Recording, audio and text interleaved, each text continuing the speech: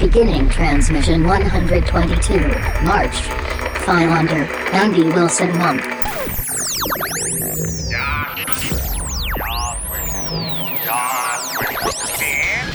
Come on, you fuckers think that just because a guy reads comics he can't start some shit?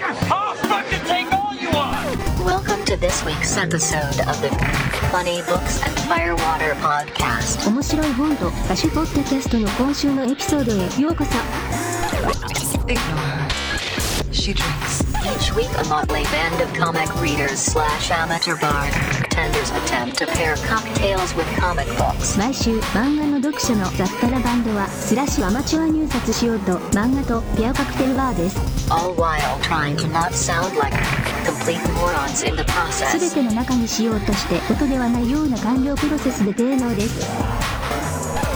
Kind of like a speakeasy kind of thing. It's kind of cool. You can find these idiots on Facebook, Twitter, Instagram, and Tumblr. Facebook、Twitter、Instagram や Tumblr にこれらのバカを検索できます。 No, what? You read too many comic books. We now join Brian, Jeremiah, Adam, and Todd. They're used to curious sights which they attribute to alcoholic delusions. They may be drinkers, Robin, but they're also human beings. I'm too sober for this shit. Like, I wish I would have caught that. I wanted Todd's profound love for his bath caddy. Like, I really wanted to capture that. That's depressing. I know. The missed opportunities of life. I know. Anyway, so do you want to tell us more about your bath caddy, Todd? No, I'm good. The moment has passed. I know it has. That's why I wish I caught it. Mm-hmm. It was a beautiful moment, y'all at home. I'm sorry you missed it. It was really great. They logged back in, and all of a sudden I hear this conversation about, well, I have this bath caddy, and it is so worth the money. And I'm like, why did I not record that? Why did I not have that? That would have been amazing. Well, that came up because earlier Todd went to the bathroom, and I just heard him talking in the bathroom. I'm like, oh yeah, Jonesy's probably in there. Because I have a chair in there that she likes to sit on. But the real reason that extra chair is in there is sometimes when I take a bath, I put my laptop on it and use it to like watch Netflix or Gotcha. whatever. Mm-hmm. But she loves laying on that chair, and at first I was just like, who the fuck is he talking to? Because I go in there, I don't see it, the light is off and everything, so I shut the door, I flip on the light, I lift the toilet lid, and I go up, and then there's Jonesy just staring right on me at the countertop going, oh, hey there. So... yeah, so I proceeded. My cat loves to come in and look at me while I go to the bathroom, and it's really awkward. It's just like... it's a little strange. It's a little unnerving. The first place I moved into when I moved up to Logan, they had a cat, and as I would get ready in the morning, the cat would be like get right in front of the sink and stare at me. And the only way I really discovered to get it to go away, it's a little bit mean, but it did the job, is when I wore cologne at the time, is if you take your cologne spray and just spray it in the butt with that cologne. It does two things. One, the alcohol and whatnot in the cologne against the glands of the cat's butt. It's not a fan, so it's dragging its ass around everywhere. But it bolted out of the room. But I also hated me from that day forward. Gotcha. So I had to keep my door closed, but I would spray cologne around my door frame. It would stay out of it unless it shit in there just to get back at me. But Gotcha. It was fair. I'm like, yeah, I understand. The other fun one is that the dog has such separation anxiety. Like, you'll shut the door and you'll see these little paws poke out underneath the bathroom door. Like, why won't you let me in? What's going on in there? They're creeping me out, dog. Yeah, for That's sure. me time. Well, welcome to episode 122. This is the second week of the Andy Wilson month. Happy birthday, Andy! Hey! Thank you, everybody. We are doing March by John Lewis and co-written by Andrew Aiden. Aiden. We'll go with Aiden, yeah. Aiden? Okay. Sure, Aiden. Okay. I'm pretty certain he co-wrote it because I remember seeing that somewhere in the credits. I want to make sure that I'm not making that all up. And this is essentially an autobiographical book from John Lewis, Senator John Lewis, we should say. And it's not Congressman. Representative? Okay, Yeah. representative. It's not every day that you have a comic book where the quote on the back is from Bill Clinton. So that's interesting, you know? You know, it's not often that you get something with Bill Clinton on the back cover, but if you ever want to see something with a senator who wrote the foreword, go ahead and check out your copy of The Dark Knight Returns. Or is it The Dark Knight Strikes Back? I can't remember. Senator Pat Leahy of Vermont, who's also in The Dark Knight. I remember that. Yeah. Scene. The Joker threatens him with a knife. It's fun. Huge Batman fan, and showed up, wrote the preface for Frank Miller's book. So there you go.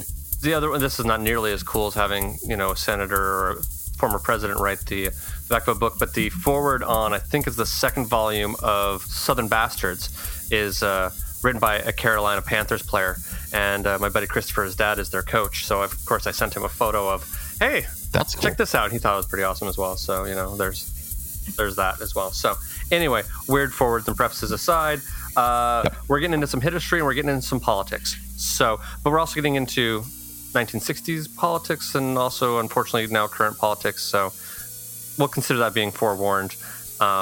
If you're an asshole, or a Nazi, this is not the episode for you to listen to. Really, none of them really are. So, you can just go away. I don't think you're part of our demographic, and that's fine. I'm okay with that.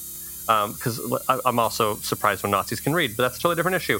But we will start this month out, or this week out, introducing our panel with the birthday boy himself, the man we all came to read books for this month. We have Mr. Andy. Hey, everybody. I'm Andy Wilson. You can find things that I write over at graphicpolicy.com. I sometimes occasionally do a podcast with Adam on the Bored as Hell podcast. Yes. Hi, Adam. Oh, hey. And coming very soon, the Hall of Greatness website and podcast. I will have more details on that in a future week. Then also in Utah, I'm going to be running for congressman in 2020. We have Mr. Todd.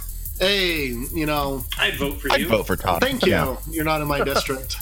Damn it. I thought about this podcast being the reason why I can never run for politics, and then I take a look at the current political climate, and I'm like, I'm fine. Oh my gosh! Did you see the story today about the guy running in Virginia? No. He's been tweeting about Bigfoot porn. So has he? Yeah. I've been seeing memes about that, but I didn't know what it was referring to. Yeah, he's into the Bigfoot erotica stuff. So there you go. Oh, also campaigning with neo-Nazis, but Bigfoot porn. That's the better hook generally. So there you go. So Todd, actually, Bigfoot erotica would be fun if it was read by the guy who's the voice actor for Deckard Cain from Diablo 3. Stay a while and listen. So Todd, you can definitely run for office if there's Bigfoot fuckers who are running for office. But only as a That's right. But only as a Republican. I am in Utah. That's the only people that run. Yeah, I'm Todd. You can find me here on the Funny Books and Firewater podcast. Future 2020 congressional delegate for the city of Woods Cross.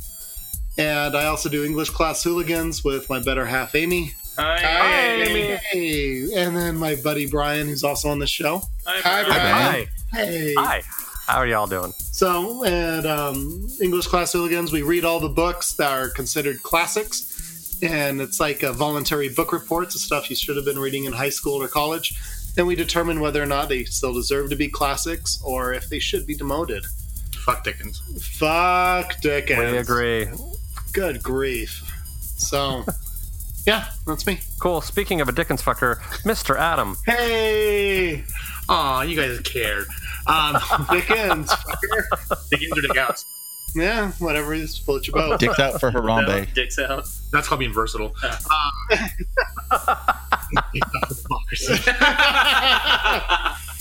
can get behind that, literally. Yes, you do. Hey, what's up? I do stuff with Big Shiny Robot. I'm sure Love's getting the shout out every single episode. The Bored as Hell podcast, like we mentioned, with Andy. Hey, Andy. Hi, everybody. And of course, Cinema Queens with our good friend Chris. Hey, Hi, Chris. Chris. And we keep on forgetting to say that I also moderate our Grinder Scruff and Tights account. Yes. True. With the Z. Tights with the Z. Tights with the Z. Like Liza. Trademark pending. No, did we find out that someone actually claimed it? No, there was like there is like a super like a geek dating website. I thought. No, it was in a storyline in like a DC. I can't remember which DC book it was. Oh yeah. Oh, that's right. Yeah, that's So, what it was. technically speaking, we can prove that we said it before we read the book. So That's right. well, that is true as well. But anyway, and then of course, on every superheroes dating app we have Mr. Maya. I am on every superheroes dating app, but but no one swipes left, right? Which is the direction they don't give Right. a shit? Oh, Right? Left? lefters don't give a shit. Yeah, I always swipe left on I swipe right for mine. but other places where you can interact with me where you don't swipe left. I swipe right too. For those that swipe right, I've can heard I you get swipe- a huzzah? I've heard you swiping left late at night. Our vents are connected. You can find me on Twitter at Mr. Maya and Instagram at the Mr. Maya. Let's talk geeky shit. The end. Okay. I've been putting together a list of, I call it band names, but it also could be song titles and or album titles of things that we've either said on the show or things that I've misheard. So far the list is Much Like the Chickens, Sith Lords Are Easy, The Alderaan Suburbs, Darth Vader Hates Sand, Bigfoot Erotica, and For Those Who Swipe Left. That's my list so far. What was the first one? The Chickens one? Much Like the Chickens. That's from Elmer. That's the spiritual successor and sequel to Hungry Like the Wolf. If you're hungry like the wolf, those chickens are gonna die. Like, that's what's gonna happen. Dude, I loved Elmer. Andy, have you read Elmer before? No, but I listened to your episode, so I'm going to Oh have my to read god, this. you need to read that Yeah. book. It's really good. Much like the It's like $10 or like $7 on Amazon or something. Yeah. We actually got a bunch of shout outs on that episode for some reason on Twitter. I'm not exactly sure why, but yeah. Really? We did. Tweet hair. Yeah, we did. Yeah. Much like the chickens. Much like the chickens. Like the chickens. Much like the chickens. They got a cluck. That actually sounds like a weird podcast name too. I don't know what that podcast would be, but that sounds like something. No, they get cluck outs. But anyway. You can also find me on the Much Like the Chickens podcast. Yeah. Start making up sub podcasts just for fun. And hey, I'm Brian. I'm a sound designer based out of Southern California. I do the English Class Hooligans podcast with Todd. And right now, just working on stuff. Most of it I can't talk about, so that's how it goes. Fuck Dickens. And fuck Dickens. There you go. Yeah, so we'll jump into this book. So this book, basically autobiographical from Congressman John Lewis, sort of has a framing story of him getting ready for, I believe it's the inauguration of Obama. That is correct. Yeah, like they don't out say it, but it's pretty obvious that that's what they're implying. And it tells you. Does it flat out tell you? Yeah, I thought that tells you. Okay. Yeah, and it has the date is July 20th, Oh, okay. 2009. Gotcha. January 20th. Yes, and so it's him going about his day, getting ready to go to this inauguration, and then him telling the story of his involvement in the with Martin Luther King and with the civil rights movement and all sorts, and I mean even just sort of him growing up and things like that. Let's jump in with drinking games. And now for sports. Listen up, sports fans. Prepare yourself and your liver for this week's drinking game. Remember, it's only a game, and a dumb one at that. So don't take it too seriously. And above all else, please drink responsibly. I'm going to go with mine because I just described what all this is. Mine is called Pardon Me, and it's every time the story is interrupted by someone, take a drink. Because he'll be going on the story, and then he'll get a phone call, or someone will come into his office or whatever, and he'll pause for a moment and talk to them, and then, the story will continue. So that is my drinking game. Mr. Maya, do you have a drinking game rule? I do have one. I'm actually changing the name of mine. It's only for a brief section of the book. Mm-hmm. I originally called it What Came First, but now I'm going to title it Much Like the Chickens. Okay. Anytime chickens or eggs are mentioned. I like it. Oh, you're going to be so drunk. Yeah. Oh, my God. for those, 30 or 40 pages, yeah. Yeah. Yeah, that's pretty rough. Andy, do you have a drinking game rule for us? Yes. For the Bible tells me so. Anytime someone quotes from the Bible, anytime a preacher is up preaching, you got to take a drink just like Jesus told you to do. Or Jesus. Jesus Christ. Mr. Todd, do you have a drinking game? Yeah, mine's called Don't Rock the Boat. Jesus. That's right. So every time the main characters comes across and you've got people going, you just need to don't rock the boat. Don't try to change anything. Just keep your head down. Go ahead and take a drink. Okay. And Mr. Adam, do you have a drinking game rule? Mine's called Be Like Gandhi. So every time they bring up Gandhi or the fact that they're going to be, and the words non-violence, take a drink. Fantastic. Well then, Fantastico. Then I guess we'll jump into our traditional. We're gonna do it differently now. So we're gonna do a vote. We're gonna count to 3. We're all gonna say yay or nay, yes or no, whether or not we feel that it is worth your dear listeners' hard-earned time and money and effort to go hunt this book down and buy it. Be it your local comic shop or at Amazon or whatever, and read this book. So on the count of 3, 1, 2, 3, yes. Yes. Okay. If you had said no, I would have called you a racist and we would have been done. No, I'm just kidding. That's reason to not like this. Log off. We're done. It is very easy to have your white guilt make you feel like you need to appreciate this book, but it's actually a very enjoyable book in general. I actually liked it. It's done really well. Yeah. In fact, I guess there's 3 volumes of this, Andy? Correct. Yes. Yeah. I know there wasn't much marching in it. I know. We haven't gotten that point yet. Lewis, how dare you? More marching. There's a lot of sitting down but no marching. Shit. Worst book ever. I was told there would be marching. They keep I was talking told there would be about marching. stay away from the action. If people do things, just don't do it. Yeah. It's true. It is a comic book about non-action, technically speaking. That's a very interesting... Kind of like, I think, the Tag, the movie, which is a really weird connection, but the movie Tag is very interesting because it's an action film with no guns, which is kind of amazing if you think about it. I really dug that movie. Yes, but this is a comic book about non-action. Yep. Yep. Very interesting. It's about sitting.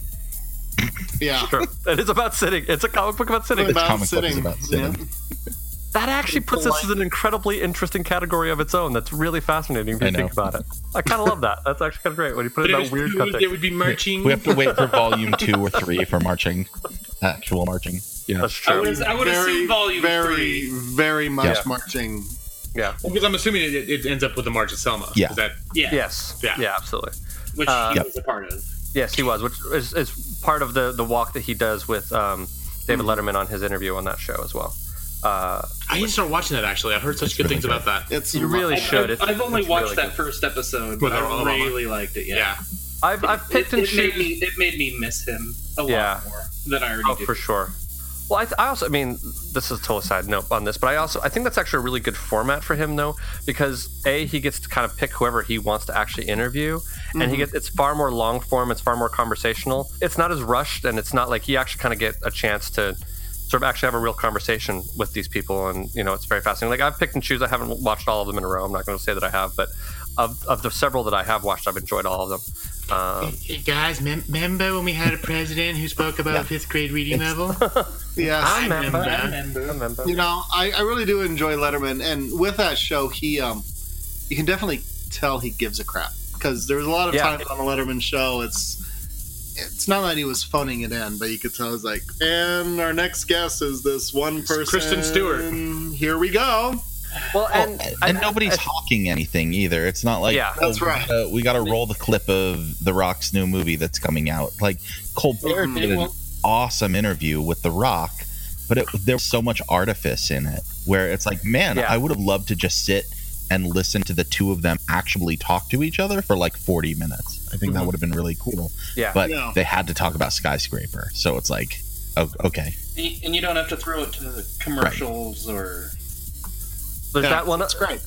And you also get the sense, because he picks his guests very deliberately, I think there are issues, like social issues and issues in arts and things like that he highly believes in. And you almost get the impression that when Letterman was burned out of interviewing Kristen Stewart for the 5,000th time, you got the impression that, at least from watching these new episodes, like, he had bigger things that he would like to be doing, and now he has the opportunity to do those. He wanted to be...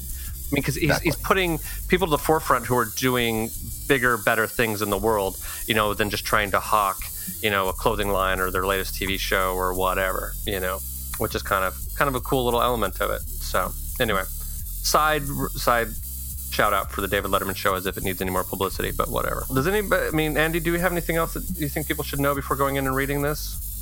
Don't read it out loud. Yeah, don't read it out loud. There are words in here probably fair. Get banned. I think it's interesting that it's in black and white, and I don't want people to think, like, to ever feel ripped off when they're like, oh, this is in black and white, that's cheap or whatever. So I think that's like just something to bring out. But yeah, this is This is a historical memoir told in comic book form to make something that is very complex, very simple. And that's essentially what it is. So Yeah. the history of the civil rights movement through the eyes of John Lewis, who was there. Yeah, who was a key part of it. That's you're not going to get any more straight from the horse's mouth than this, which is actually kind of awesome. And I think the other great thing about this book is there is a beauty in you get the impression that it's part of his history, but also it's a way of telling the story in a simple way for generations to sort of understand it in an easier light and kind of like really connect with it. Like you get rather like it's like sort of like the weird chickens thing, where which we'll get into when we get into much like the chickens. Much like the chickens. Just a new thing. Much like the chickens, you get a personal insight into the individual and how really how their life was affected by all this and their involvement in it, and their fears and that like you're never gonna get a full 100% sense of what it was really like to be there, but you get a better understanding of the people involved rather than just statistics and whatever the history books write down kind of thing. I also think it's really interesting. You sometimes hear the medium is the message, and the fact that John Lewis decided to make a comic book out of his life rather than having someone write a traditional tell-all political memoir or give his life rights away to Ryan Coogler to make a movie or something like that. He's like, no, let's make a comic book. And he talks about that in one of the moments where during some of the early civil rights work that they were doing, they made a pamphlet about civil rights in a comic book form so you could read it. Yep. And I think that's what he's really trying to do. He understands that, like, I was a part of this moment in history. I'm not going to be around for that much longer. And 10 or 15 years from now, it's going to be really important for the next generation of kids to be able to understand what this was all about at a very simple level. And I think that's what he tried to do. And I think that's just, first of all, amazing that you would think to do that, but also really well done. It's also kind of, as a comic book fan, for me, I find it a little bit flattering that someone of that importance historically would want their story to be told this way. You know what I mean? Like, it's not uncommon to see people who are comic book artists tell their stories in the comic book form because that's the medium in which they use. But to have someone who is, really that important to our politics to want their story to be told that way is kind of flattering. At least, even if he did write a tell-all book as well, and this was just something else he wrote on the side, but he put his heart into it, and it's a very important book and very interesting that way. So, I think it's pretty awesome. And so many political memoirs are just bloviating and stupid, and they've got terrible titles like Decision Points or something like that, and it's just like, oh, come on. Yeah, it's like, nope, here's a comic book. It's called March. Here you go. Yeah. This is where I grew up. This is how I grew up. This is why I came to these decisions. This is what happened and when it happened and who did what and when and how I met this person. And it's still the facts, but it still is peppered with the personal details that make it. And it comes across so personable, as well. Completely. And you're like, I get this person, and it's great. Yeah, you also get the impression because a lot of the big portion of the story, he's telling the story to a younger generation, which is probably part of the reason why this book is written the way that it is. And you get the impression that he's the type of guy who you walk in his office, he's not going to talk down to kids. He's going to be really matter of fact and tell how it was. And he's telling the important details of it, but he's not sitting there like, a lot of people have a tendency to talk down to kids. You know what I mean? And he definitely comes across as the guy who's like, no, this is how it is, and you're old enough to understand, and you should understand this. And there's no need to pull punches from you. So cool. Well, we're going to start to head into spoiler territory if we keep talking too far. So we're going to take a little bit of a break. We will play our little ditty for our intermission, and we'll play an ad for a lovely other show on the Hello Sweetie Podcast Network, and then we will see you on the flip side. If you have yet to read this week's book and would like to read it now, press pause. Go ahead. We'll wait. Hi, we're Rebecca and Charity. We get together every once in a while to talk about food and our mental health journeys. Join us on Spoonful of Podcast as we discuss such compelling subjects as cinnamon rolls, depression, European Twinkies, ADHD, what What's a kalashi? and more. Tune in every 2 weeks to follow along with the tasty podcast for the healthily mental. Subscribe on iTunes or wherever you get your podcasts to hear us every other week. A proud member of the Hello Sweetie Podcast Network. Spoiler alert. Blip. Can you really spoil history? Yeah, I was gonna say. Well, you've got people that goes like, "Oh, don't tell me how Titanic ends." Well, I mean, and there are details in there that like I didn't necessarily know in which order they happened. You know what I mean? Like, I mean, one of them. We'll get into it in just a second, but you know, one of them I do have a weird personal connection to something that happened in this book, and I didn't realize that, you know, the connections around it. So it was very interesting for me to read that section of it. But yeah, I mean, I guess just jumping into sort of summary. So he's from Alabama originally? Troy, Alabama. Troy, Alabama. You know, very poor black community. His parents are farmers, but he was very connected to the chickens. He had named all of them, and he would take care of them, and he would sort of do slight experiments is not the right word, but he would try, you know, giving hens, you know, eggs, even if they hadn't laid actual eggs, so they would, you know, keep the chickens alive. And he was very kind-hearted that way, and, you know, would really wanted to kind of grow up and be a preacher. Thought that was going to be where his calling was going to be. And you know, would preach the chickens and things like that.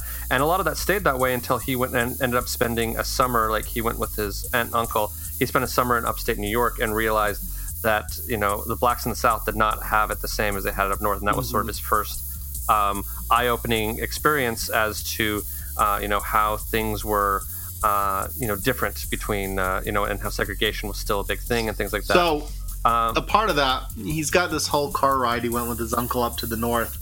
And they talk about there was certain gas stations they could or could not go to. They brought their own food. But in part, it also is like, if we don't go to, we can't stop here. And there's like some ominous looking rednecks going on. Yeah. But even recently, this reminded me on Top Gear. It's a few years old now. But there's this one sequence in Top Gear. And what it is, it's a car review show. It's a bunch of British guys who are just having a laugh at people. But they do this whole sequence where they're in the deep south and they take their cheap cars and they try to write offensive, inciting messages on the car. Like Hillary Clinton is the best president ever, and they just did a few other things.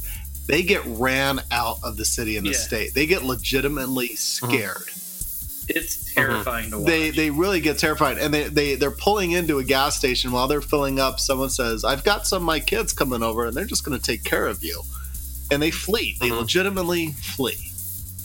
And this was done past 5 years. Yeah. So, and you see right here, it's like, oh, you know, if some people try to go, it's like, oh, well, that was in the past. We're not that way anymore. Bullshit. That is, it still rings so true.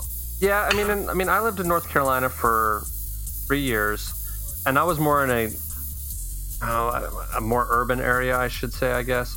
And so I didn't see it quite as much, even though I was in the South. But as you got into more rural areas, you did see it a little bit more. I never felt like North Carolina was quite as bad. I felt like that was sort of closer to the maybe because it was North Carolina, not. I mean, in South Carolina, I didn't think it was too bad as well. But the fact of it is that I'm a white guy, so you know what's it.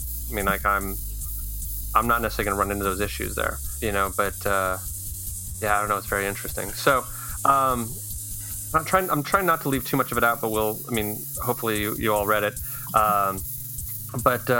So he ends up going to college to become his intention is to become a preacher, and he ends up getting involved he starts seeing the importance of actually, rather than just preaching the gospel and only talking religion, seeing the importance of talking about social political experiences as well, the benefit of that for his people. There's an actual term for, what does it call it? It calls it like social justice. It was social preaching or something to that effect. There's a term that he uses a couple times. One of the people who was doing that at the time was Martin Luther King Jr. And so eventually this leads to him getting the opportunity to meet Martin Luther King Jr., and then he ends up working with a few different groups in colleges. It was called the social gospel. Social gospel, that's right. Thank you. I knew there was a phrase for that. But, you know, and that was sort of a thing.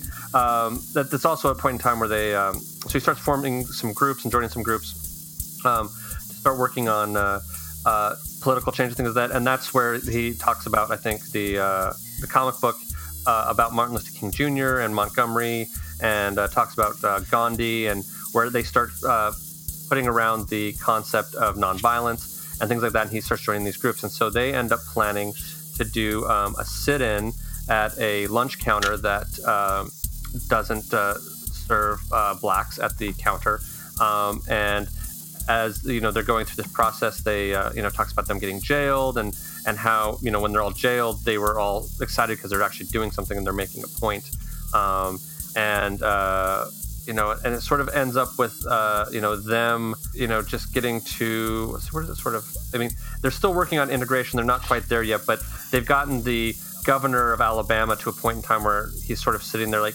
I think he agrees behind closed doors that he's against segregation, but they kind of force his hand to make him say that he needs to integrate as well, and that's sort of where this first book ends. Did I miss anything major there? No, just the part about did you hear about the part where they were like practicing beating each other up and calling each other the N-word? As ways to, so basically they all got together and they had to take on the role of the oppressor and the person being oppressed, so that they would react violently when people were calling them the M-word or beating them up, doing things. And a couple people were like, I can't do this. He's like, I'll do everything I can to support you, but I cannot be a part of this. And then the part where they do the sit-in, and the police conspicuously don't show up, while like the white gangs come in and like beat the crap out of them because they're black and leave. And then when they're all on the ground beaten and bloody, that's when the cops show up and arrest them and send them to jail for this nonviolent protest. Well, and it's interesting. I think one of the things I think is interesting to point out about that is that when those people who can't do it, it shows that from the book's perspective, it's not that they weren't believing in the cause. But they just knew they couldn't be nonviolent. They didn't have the self-control to not be violent. They couldn't not fight back, and they had enough self-awareness to know that, like, hey, I'm not going to help the cause any if you put me in there because I'm going to lash back out, kind of thing.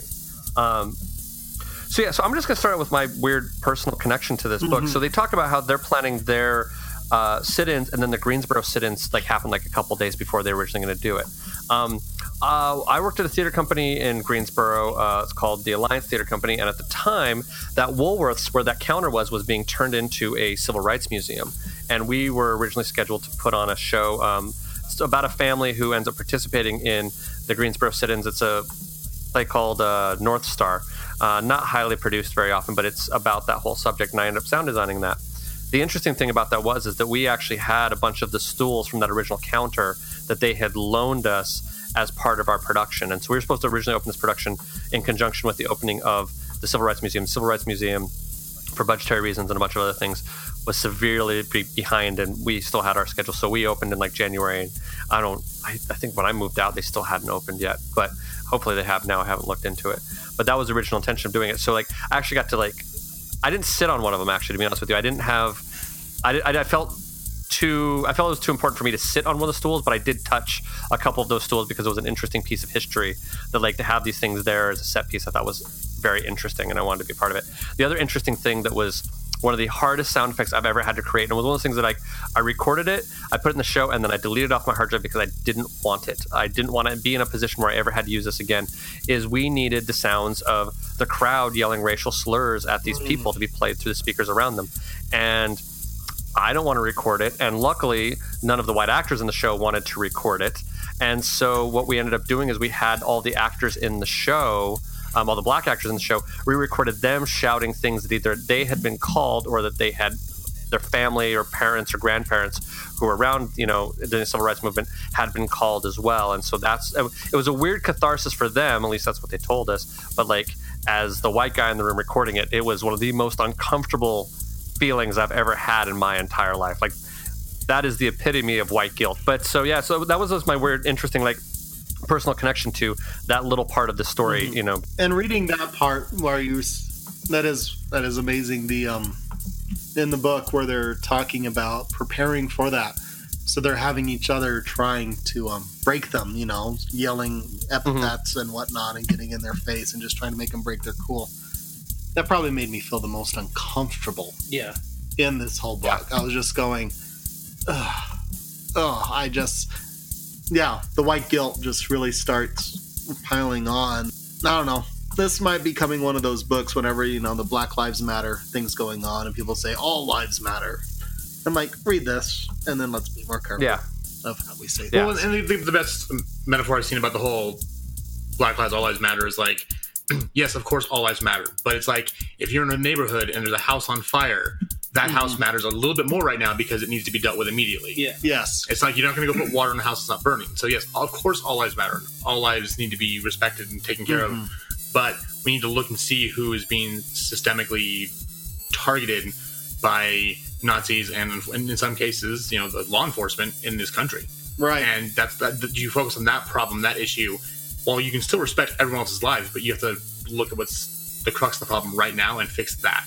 No, it's a really good point. I like how that... Well, the way I kind of had to explain it to an old white guy I work with who was, trying to have one of those conversations, and it started veering off into a conversation I didn't want to have. But he started kind of talking about how it was more about gay marriage and whatnot. But like the point I had to make to him was, it was like, he's like, oh yeah, suddenly all, the gays want to have all these rights and whatnot. I was like, or it's all in our face. I'm like, no, it's not in your face. They're not demanding anything. They're just asking for equality. They don't want more of anything. They just want the same amount.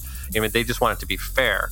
And like, that was a big difference. And that was sort of where I shut him down, luckily, because it was one of those things where it's like, it's the same. It's on top of your point, Adam. It's like, it's just trying to bring these groups that have been oppressed to the same level as everyone else and just making it a level playing field.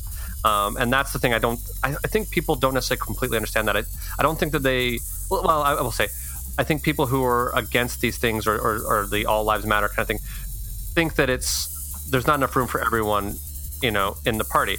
Just because someone else gets rights does not take away yours. Life's not zero sum. That. Yeah, it's not a zero-sum game. You suddenly, are, giving gay people, the right to marry suddenly doesn't mean that your marriage doesn't exist or you can't get married or your kids can't get married if they're heterosexual or whatever. It just means that people who are in love can get married. That's all that it means. It doesn't mean a damn thing to you, so calm down. And that's where I think a lot of people sort of, they think that someone else gaining something is their own loss. And I think that's where a lot of that confusion and maybe blind hatred for no particularly good reason comes from. Well, and for me, it's not, we talk about white guilt, and I think that's like a tip of the iceberg. Mm-hmm. But for me, what this just comes down to is like a basic sense of empathy. Mm-hmm. Like, can you imagine living in someone else's skin, in someone else's experience, and being like, what must that be like? The easy thing for us as a bunch of white guys is we can stop imagining that and we can walk away from it.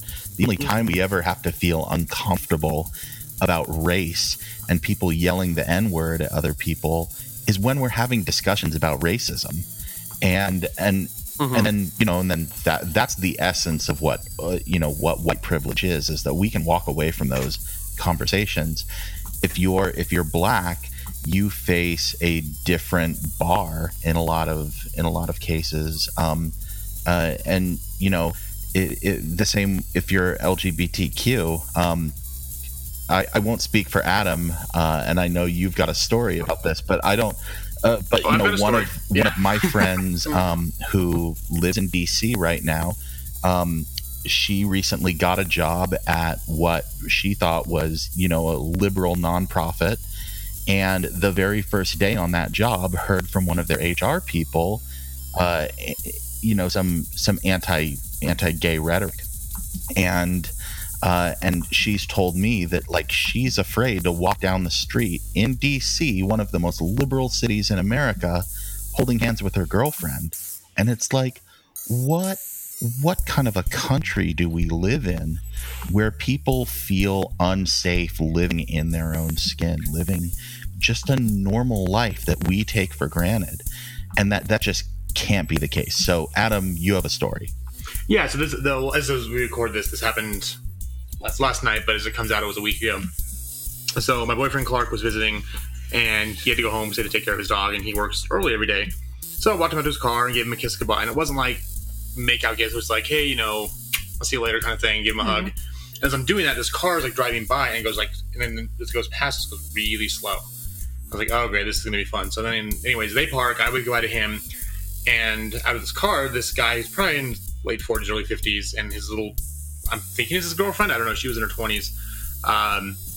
Get out and like start unloading their trunk. So I live in a gated apartment complex. So I go in the gate around the side of the fence, and all of a sudden, I hear, I go, "Fuck you, faggot." This guy looking at me. And what's funny is he waited till I was inside the gate to say it, and then also made sure that his girlfriend was between me and the fence. So I was like, "Oh, you're really courageous." But so my response was to do a Z snap, and in my gayest voice say, "You know it, hunty," which I can't do it because it was in the moment. But yeah, so one thing in this book that really, really drove home for me was the part where they're saying all the horrible things to him, and they're beating him down and like doing the whole nonviolent thing, because I'm a very nonviolent person, and with the way this person reacted to me, last night, I can come back with a smart ass response. I can take care of myself. But I was telling some other friends of mine about this. I was like, I'm glad Clark wasn't there, or like Eddie wasn't there, or someone I care about wasn't there, and that didn't happen to them, because you do anything like that to my friends or people I'm in love with, and I will fucking destroy you. Like, I think we talked about it before. Is like I've been there where I've said and done some really horrible, horrible things that I'm ashamed of saying. But the moment that happens, and I go into like Papa Bear status, like I come out with guns blazing, and I will make you want to go home and kill yourself, because I am that much of a bad person when you get me that angry. So, when I saw this part where like the guy left, he's like, I can't do it. It's like I totally identify with that. Obviously not from from the color of my skin, because I'm a white guy, but from that thing of like, I know where that anger gets to, and I almost think in this sense I kind of applaud that decision to step out, because he knew he would become a liability if he did stay. And I think that's something that it's humbling to admit you can't do something, and a lot of times we try to push through and say, I can't do this, whether it's with a job or the relationship, with our mental health, or whatever's going on in our lives. It can be disheartening to admit you can't do something, but there's nothing wrong with that. It just means you need to go find something that you have a strength in. Like he says, like, hey, I'll make signs for you, I'll help organize, but I can't do this. So if you can't do something, find out where you can help and invest even more energy over there. Right. And it's important not to police each other's activism. Martin Luther King Jr. needed Malcolm X. Professor X needs Magneto. Every movement needs different parts of it that are doing different things. And we shouldn't judge each other based on what we're each individually able to bring to that. I respect the hell out of Antifa activists. That's not me. I also respect the hell out of truly nonviolent people. That's probably also not me. I'm kind of in this weird middle gray Jedi area where like I'm gonna get angry and probably pop off and say something. But I'm not a violent person. So it's like, but I'm not going to tell anyone their approach is wrong, because we need all of us. And one of the things that I think about incredibly with a lot with this is one of the things that Martin Luther King said is that we are all knit together in a garment of mutuality, and that my struggles are, as a white man, are connected to the struggles of black men, and they are connected to the struggles of workers and of women and of the LGBTQ community and the environmental movement and every other thing. We're all fighting for the same thing, which is to try and make our lives a little bit easier against people who are trying to oppress us in one way or another. And the sooner we can all figure that out and try and show up for one another, I think the sooner we're all going to get some stuff done, which is what I am hoping is happening. I hope so too. So where I work, I supervise a few people, and it's quite a melting pot, as I've got a bunch of Kurds have been working for me for a long time. There's some Hispanics. I've got some Syrians as well. And then I have an old German immigrant who recently retired. But there's what's interesting to watch, as you watch them, having it be man, woman, having it be West Valley white boy, or someone born.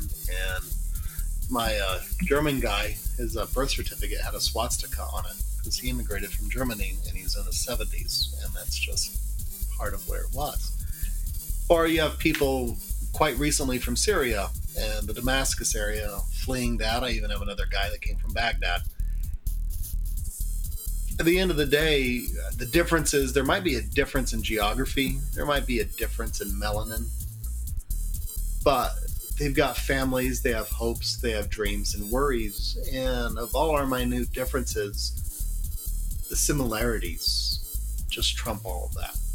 And it's interesting to watch it as you've got, and I have a fair amount of Vietnamese too, is more often than not when there are larger disagreements, it seems to be within the own culture because they're the ones talking to each other. But I even have older guys and having a conversation with them. It's like, you know, you might have your culture outside of this workplace, but going where you can and says, this is the workplace culture here. It's like, in your family, the women might do the cleaning and the cooking, but here you clean up after yourself. And here everyone gets treated with respect. And here everyone has a right to feel safe. And it's interesting who I've written up and had to let go, which kind of surprises me in my own way. And here I am, the big white guy boss, for lack of a better term. Scary boss too. Dude, I walked in with you. They're the RBF really with me is fantastic. So people who knows me well think I'm just this goofball, but my resting bitch face is awesome. You know what's funny is like my username on Netflix is RBF. I mean, I thought it was resting boss face. Yeah, see, I also tell people Todd, like boss, are just different 4-letter words. Which is a very true thing. Same with cunt. You know, all may apply at times. I'm not denying any of that. But watching people and going through, and even in my own way, and, you know, and they behave differently when I'm around versus when I'm not. And who I write up, it doesn't surprise me because individuals are individuals. It's people behave differently, or it's like, well, I'm sorry, I just can't help myself. And I'm like, you know, if I was standing right here, would you have done this? And they're like, well, no. Like, then you know you can help yourself. Yeah. And you can help yourself, and you know better, which means you're choosing to do so. And you're going to have to make those choices somewhere else. And it's really interesting to watch. My head HR guy, he's a recent graduate from college, but he's Vietnamese. He's got immigrant parents. I mean, English is not his first language. But even at the end of the day, he's like, you know, it's like just some people don't learn, or it's a painful lesson. And it's across the pool. So sometimes things may evolve a little bit, and hopefully we're evolving in the right way and getting there not fast enough. But it's I believe that until about 18 months ago. There's a few steps back. But the struggle this book is every bit as viable today, if not more so, than when the events happened. And it's right there, and it's a painful read because I think part of the pain of it is it's still so relevant, and that's what makes it hurt.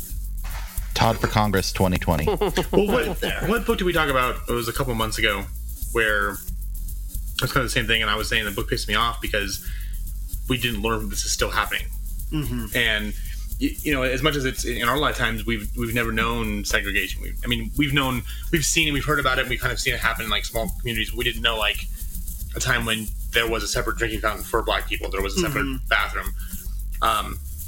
What always kind of reminds me is like, so our parents and grandparents were alive during this. This is less than one generation ago, right? So we're talking about events that happened, you know, for me 20 years before I was born, which scares the crap out of me to think about that because, you know, I was born in 1980.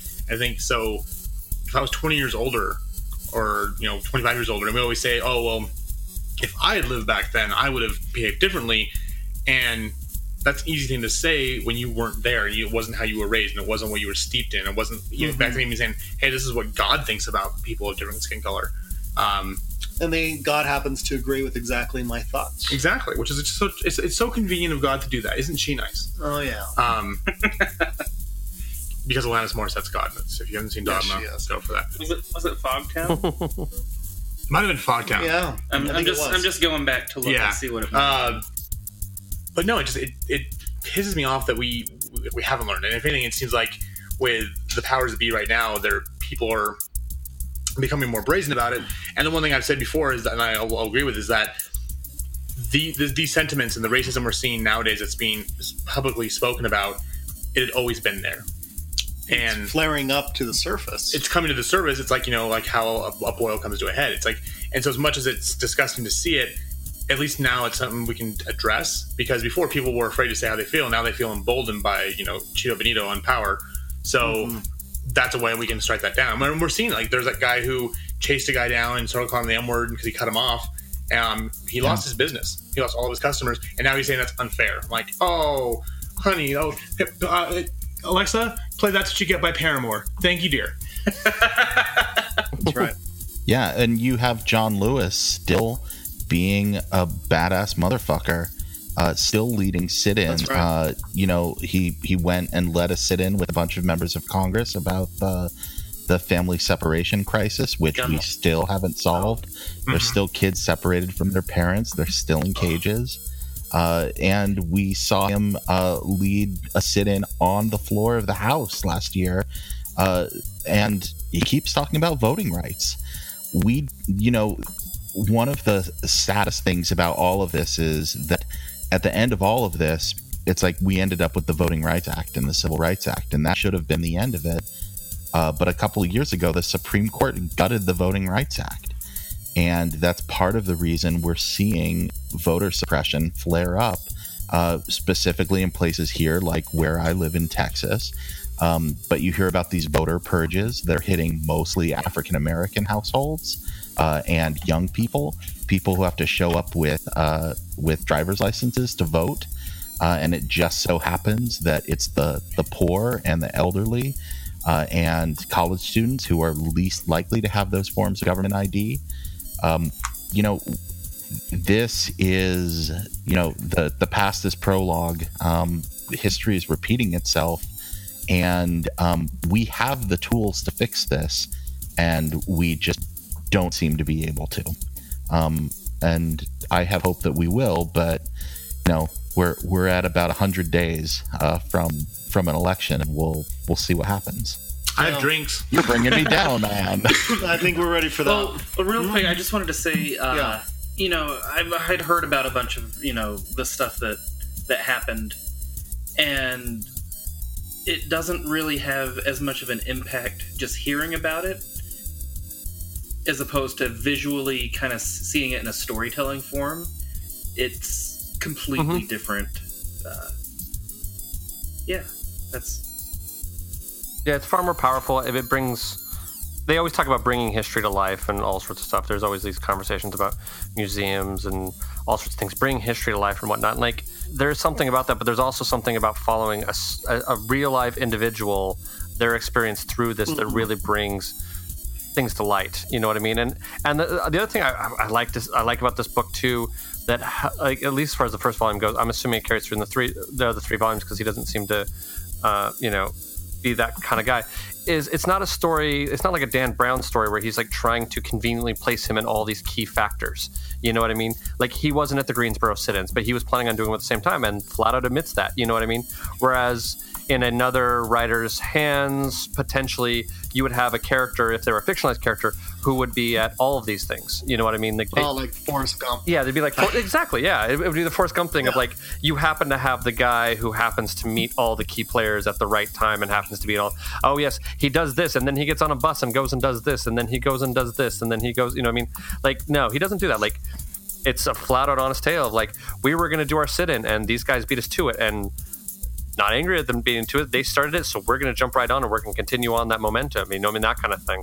I think that also helps, make it feel more real as well, and bring it more to life.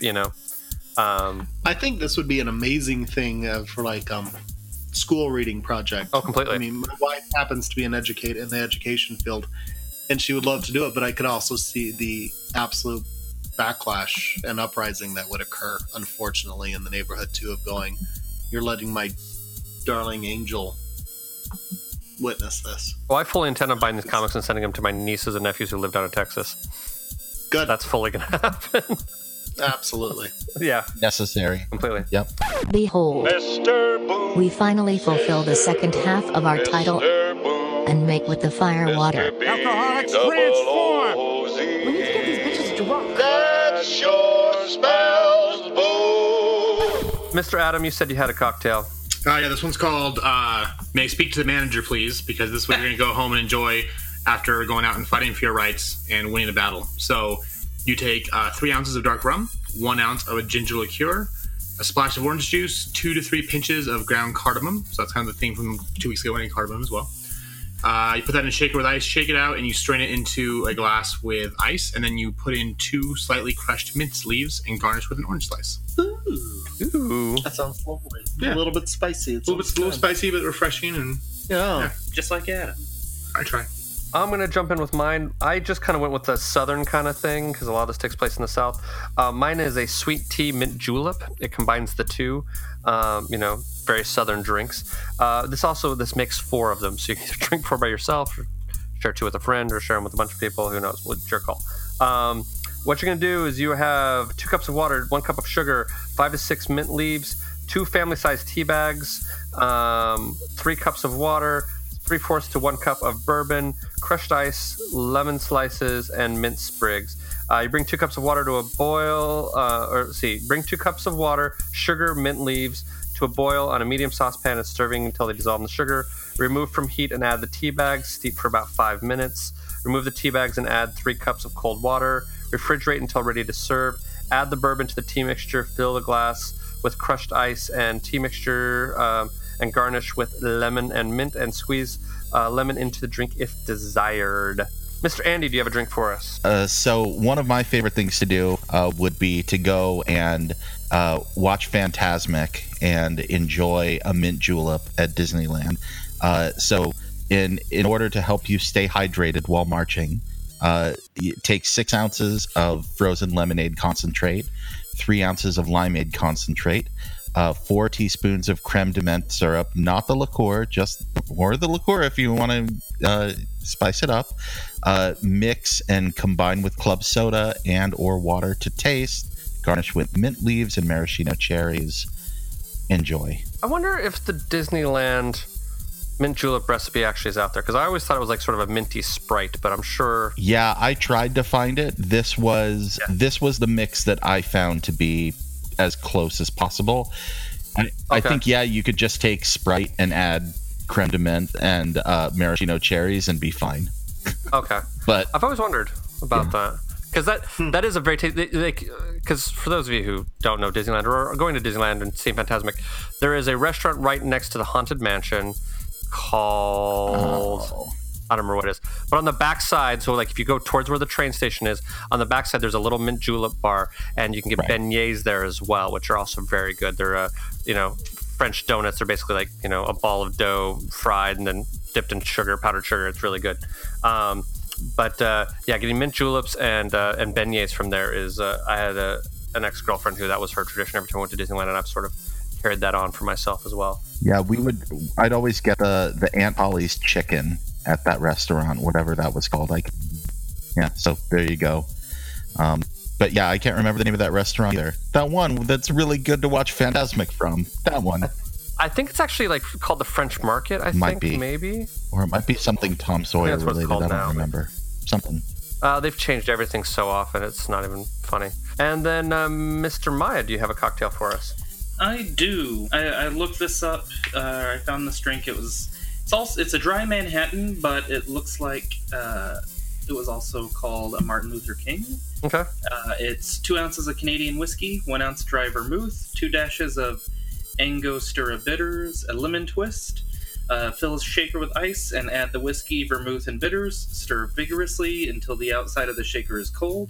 Strain into a cocktail glass and twist lemon over and drop it in. Mr. Todd, do you have a cocktail for us? Yeah, the one I found is called the Alabama Slammer. Oh, okay.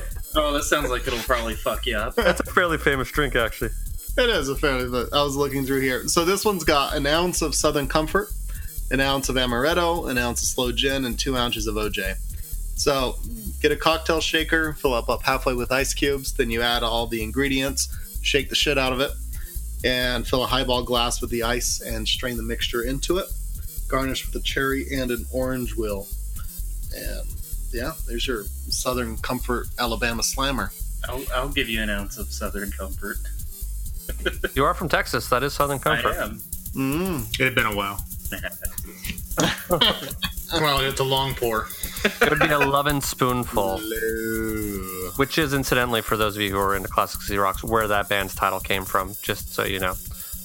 That Hot Time, Summer in the City, and Do You Believe in Magic song actually came from a band with a really dirty name. So just, keep that in mind when your grandmother's letting you listen to that song on the radio.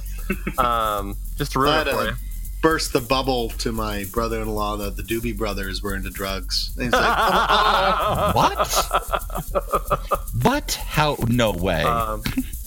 I love the naivety of this kid. It is fantastic. Well, and the Steely Brothers is from... Steely Dan from Barbarella. Yeah. Was the name of a... Yeah. Yeah, Steely Dan's a vibrator. Yeah. So yeah, that's what it was. Yeah, I had a friend who made a country band called Shaky Chester based on the same idea, except it was made out of wood because they're Western. So they. Ouch. We'll also say I was able to take this 18-year-old at the time brother-in-law snipe hunting for the first time. Oh, nice! He bought it. Wow. It was like as he was playing around. No, he wasn't playing along. He really thought we were snipe hunting for the first. And I'm just like, at one time I just kind of walk away. He's like, "What? We're not going to find the snipes?" And I'm like, I have nothing. What you should have done is taken him back. When you were done, you're like, we didn't find any, and then make him watch that episode of King of the Hill where they take the kids snipe hunting, or the first episode of Doug. Oh yeah. It's not snipes though in that one. What do they call it? Nematodes. Nematodes. I can't believe I remember that. That's an impressive pull from the back of the brain. So, I will never forget this. A job I worked out a long time ago. We had a really, really devout LDS guy who worked there, and I completely ruined his life because he didn't realize what the lyrics to "Relax" by Frankie Goes to Hollywood actually meant. And I was like, "No, it's dirty." He's like, "No, it's not." It says, "I'm like, okay, say it slowly." It's like, oh my god, I've been singing that my whole life. It's like, and he literally felt guilty that he liked that song. I'm like, dude, you are repressed. Yes. Welcome to Utah. Did you tell him about turning Japanese by the Beatles? No, we didn't get that far because he's the one who had a picture of the prophet above his computer so it wouldn't look at porn. Oh yeah. Oh, there you go. Well, you don't need to. When you got old Spencer W. Kimball staring back at you, you don't need any porn when you got that. No. Dead shark eyes like a doll's eyes.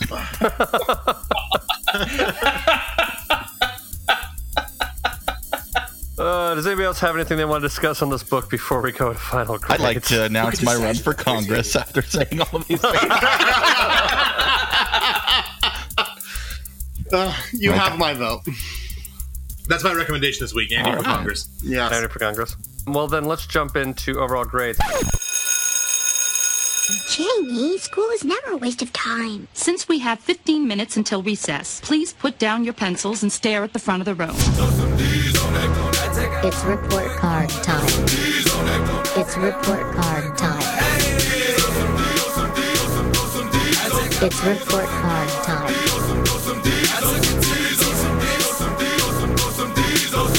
I'm so fucking fun.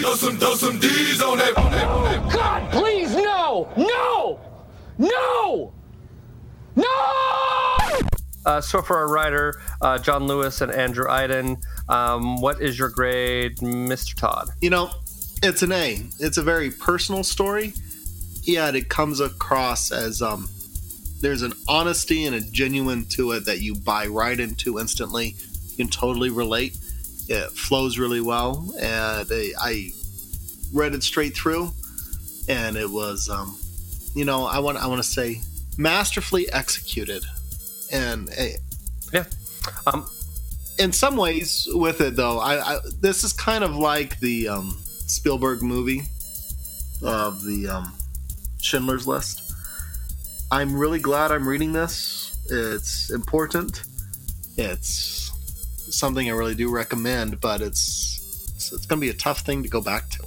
No, I agree with that, and I was inspired to buy the other two books to finish off this series because I want to read the whole thing. But I agree with you. It's one of those things where, much like Schindler's List, I don't understand people who own a copy of Schindler's List. How often are you really going to be able to watch that movie? And if you can watch that movie a lot, there's something wrong with you.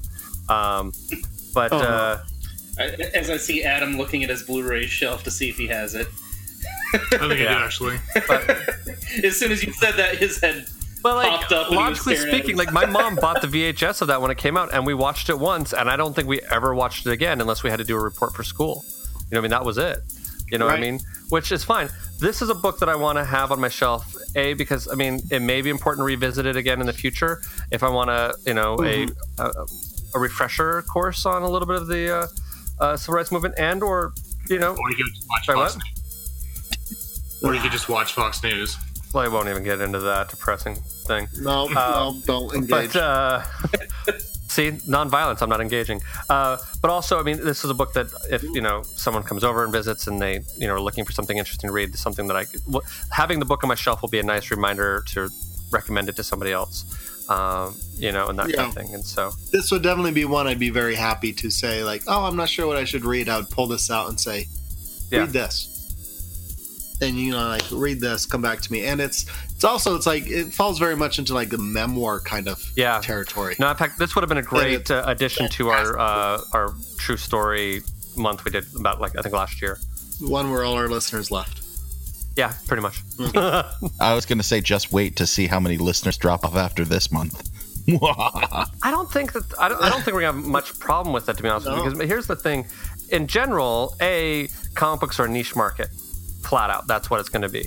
So I don't really necessarily worry about that too much. But also, most comic book readers like stories, like characters, and are fairly empathetic individuals. So I feel like they're already going to be, because they're empathetic people, they're not necessarily racist people. Like, I don't know a lot of racist comic book fans. Granted, I live in Southern California, which is very liberal. So that could be whatever I don't know. it could be. Stephen Miller came from Southern California, so he's gonna. No, I just.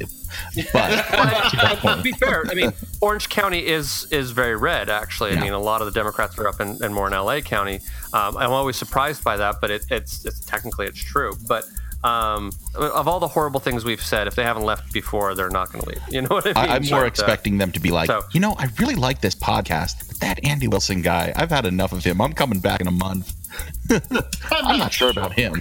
Oh no! What's going to happen is next month when there's no Andy, we're going to lose everybody. That's going to be the problem. We're going to have to absorb you into the fold like the Borg. I look forward to my new funny cast or funny books and Firewater Overlords. Well then, report for your Overlords. What is your grade for Gutless and Android? Oh yeah, A. Same reasons Todd gave.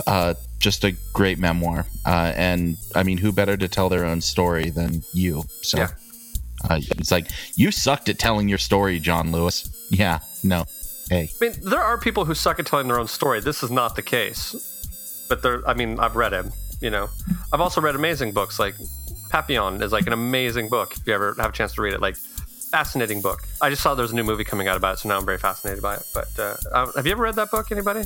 Am I the only one? No, I'm not. Oh, so here's the thing with Papillon. It's fascinating because what it was is the guy who wrote it, this is his true story. He escaped from basically the French version of Alcatraz, snuck over to South America, ended up living with a native tribe there for a while, got married, ended up leaving the tribe, going back to France, living in exile for a while, whatever. Or he was hiding around like in South America, whatever. He decided that, like, so he was telling a story to someone. They said, you know, your story would be very interesting. You should write it down. Well, he decided, like, you know what, he's like, I'm not a writer. So he just wrote his notes down, basically just told his story, figured he'd send it to a publisher in France, and they would find a real writer to write it. And what ended up happening is that they published it. But so the thing is where all the chapter breaks are is where he filled up a school notebook. So basically he would write a notebook, he'd fill it up with his story, and then he would write the next notebook, and he sent these notebooks out. But the chapter breaks are literally just where he ran out of pages writing. And so the publisher got them, started reading it, and was like, this is amazing by itself. And so other than a few spelling corrections, they made next to no changes. So it's this guy basically telling a story, kind of just matter of fact, not really embellishing, thinking that someone else is going to clean it up. And it's part of what makes it so fascinating and interesting. It's very readable, very interesting, but it's just very much like, yeah, this is what happened. You know what I mean? It's very, very interesting, very cool. So anyway, we're not in recommendations. We're in grades. So, Mr. Adam, what is your grade for our writers? A, for all the same reasons we already discussed. So, okay. But yeah, so I'm going to go with an A as well. Mr. Maya? And I'm going to also go with an A for all the same reasons. Okay. Well, then for our artist, Nate Powell, what is your grade, Mr. Andy? Again, I'm not an art person, so maybe I'm being too mean here, but I thought the art sometimes left a little bit to be desired, but it got the job done, and it was effective in a lot of places, so B+. I'm going to sit right there with you as a B as well. Like, I mean, it's not the greatest art I've ever seen, but it's really good. It tells the story really well. It's clear, and it makes. I mean, I think it does a really good job. So I actually really like it. And I actually added another book from this same artist onto my queue of books that I want to read. My ever-growing list of books to look into. Based on this recommendation, so I think B+ is what I think I'm agreeing on. Mr. Todd. No, I can give it an A-, B+. There's a simplicity to the art. It's not super detailed, but it sure portrays the emotion of the characters incredibly well. Mm-hmm. You go back to that sequence of you've got him and his uncle driving up on North, going, where do we stop, or do we want just talking about the tension? And you could just see it so palpable right on their faces. Palpatine on their faces. Much like the chickens. Really dirty. Much like the chickens. And now Palpatine on their faces is going on that list. But A- B+. It's a memoir. It's black and white, but the shadings of gray, and it doesn't feel like a Sunday comic memoir either. Sometimes a lot of those memoirs goes in, and it feels like I'm reading Mary Worth or something for quite a bit. And it's not that at all. It really plays with format and layout, and some panels are really dark, some are really light. It really changes things up and visually keeps it interesting.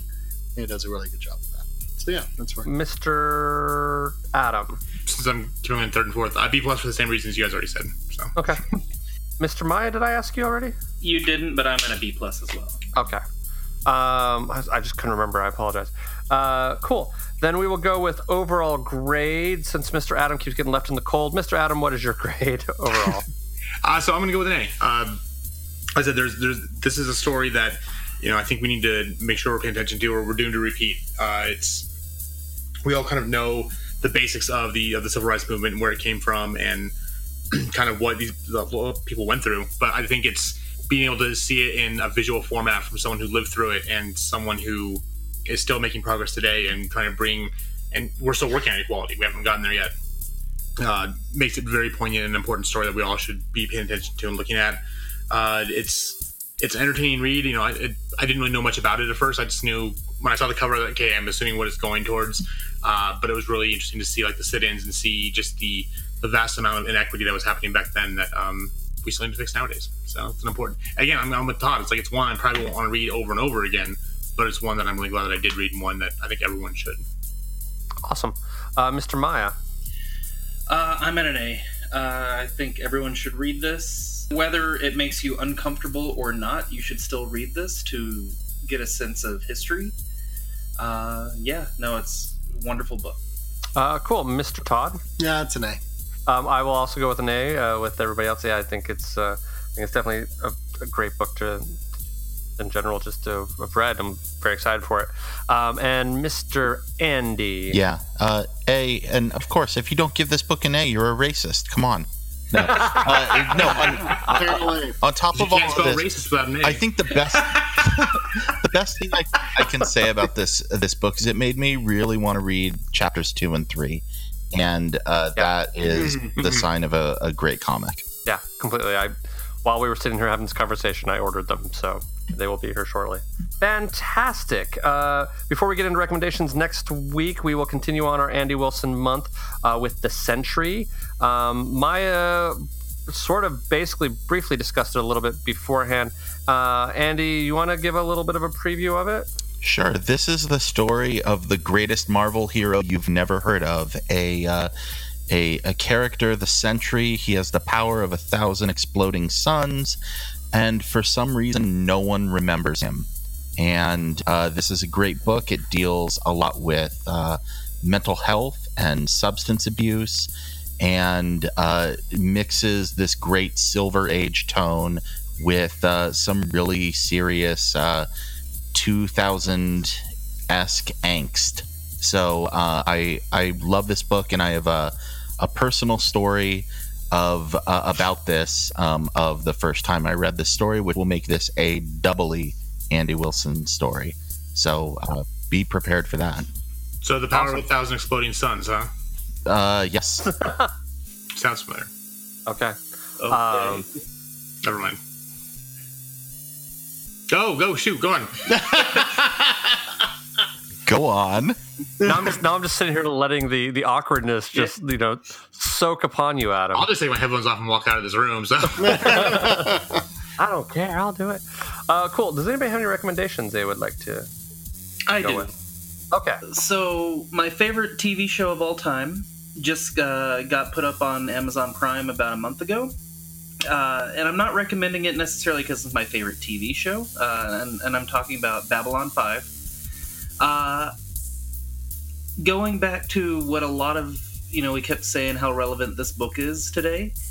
A lot of Babylon 5 is very relevant to what's today. It's almost like J. Michael Straczynski, who created and wrote the majority of the episodes, had a crystal ball into the future, what would be going on 20 years from when the show started.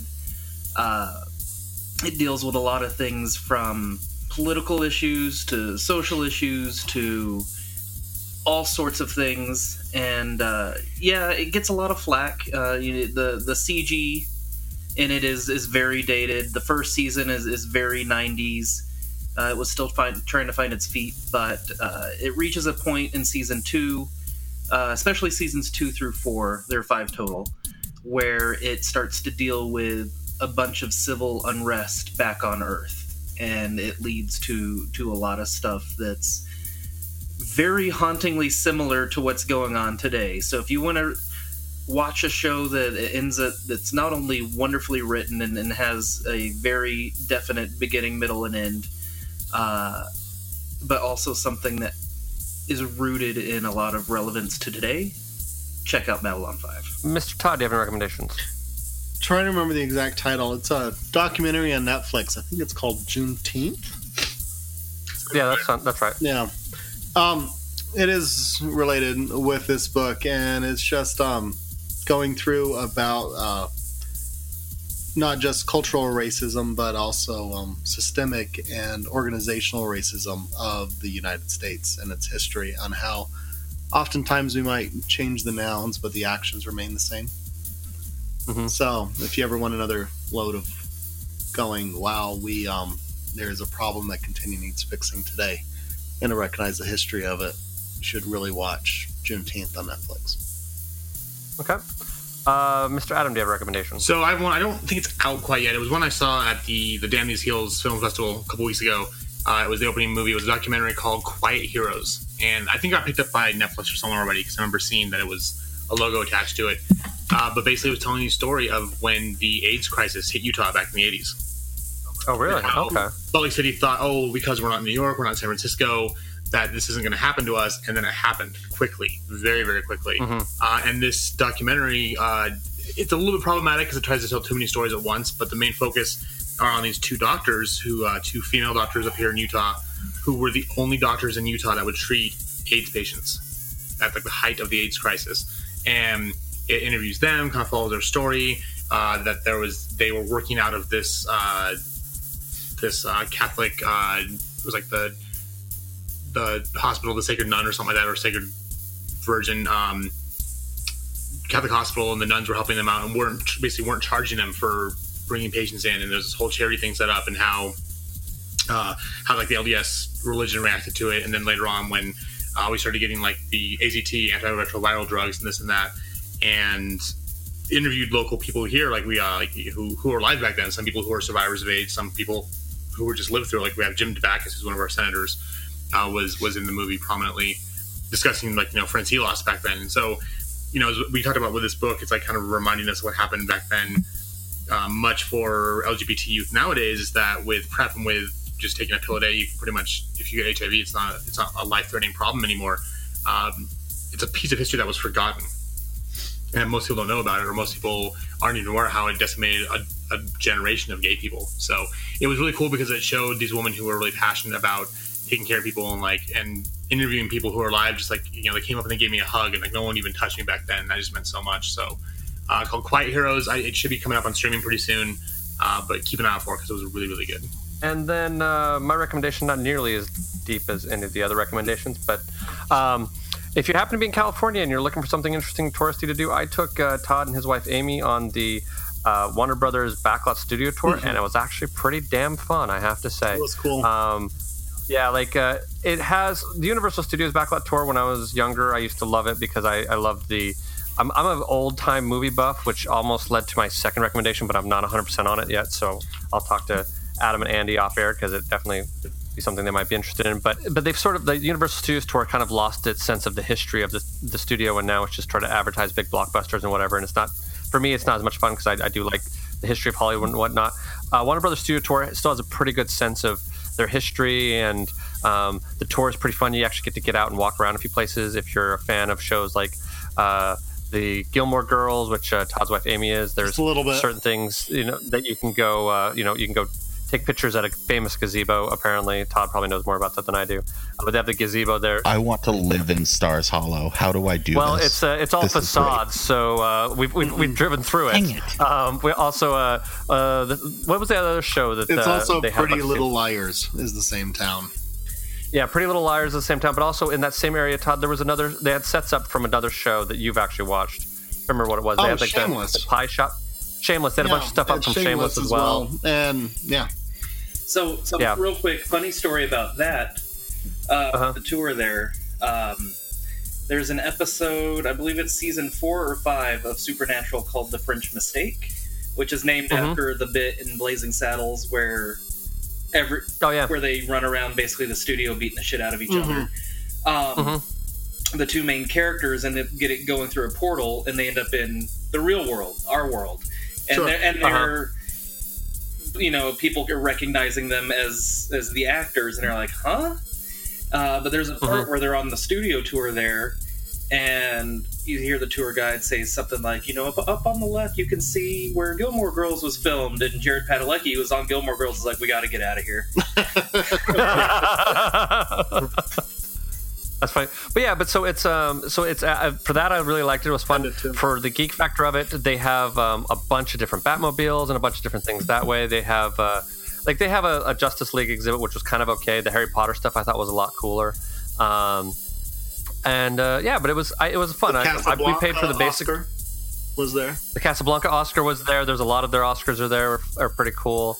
There's some fun stuff there. They had costumes from Casablanca, costumes from Rebel Without a Cause, which is one of my favorite movies. Lady. I mean, like a lot of stuff, like a lot of really cool stuff. The gay version. We sat on the couch. The gay version was called My Fairy Lad. Oh, really? Anyway, yeah, we also got to sit on the couch from season 10 of Friends, which was pretty fun. So if you happen to be in the LA area and looking for something touristy to do, it's actually pretty darn fun. I would actually recommend it. We had a good time there. Also, we went to a pho place nearby that was freaking amazing called Mama Hong's. So good. Yeah, super good. Priced very reasonably. Yes. Yeah, but really, really good. It's in downtown Burbank. Really, really good. So actually, they just opened up a noodle place up here, a ramen bar called Jinya. They actually have them in LA too, but there's one up here in Sugar House that just opened up, and they're really, really good as well. Cool. All right, I'll check it out. And Mr. Andy, do you have any recommendations for us? I do. Go register to vote, people. I mean, the real hook with all of this. I'm gonna lay some truth on you real quick. Over 50% of voters are over the age of 55, but people over the age of 65 make up only 28% of the population. Now, these numbers might be a little bit off, but just follow me here. The single biggest group of eligible voters in the United States of America right now are people age 18 to 35. If only people under the age of 45 had voted in 2016, we would have vastly different outcomes. I mean, a fully different Congress, even with supermajorities. So, if every single person under the age of 45 voted at the same rate of people over 55 did, we could have that same outcome. So please go register to vote. There's less than 100 days to the election. In most places, it's very easy. If you're already registered to vote, find 2 or 3 friends and make sure they do it too. Because that's how we fix all of this. You want to fix the Voting Rights Act? It's really simple. They could do it on day 1, but we can't do it unless we will be the change to make that happen. So that's a recommendation. Awesome. From that, yeah, so next week we will be doing the Century and continue on our Andy Wilson month. Thank you for joining us, Mr. Wilson. And I think that'll do it for us, unless anybody else has anything. I'm Andy Wilson, and I approve this podcast. Awesome, we appreciate it. And of course, now he can't run for office because he's approved of us. But, that's right.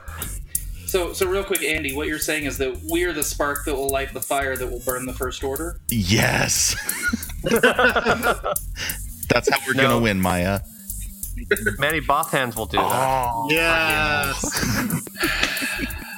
Manny Bothands is pure genius. I hate you. You said it.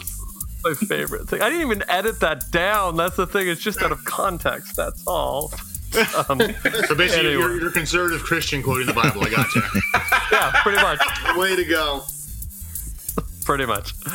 Okay, well, thanks, everybody, and we will see you next week. Bye. Love you. Bye. Bye. So that happened. Thank you for joining us for this week's episode. This band of knuckleheads will be back next week with a new episode.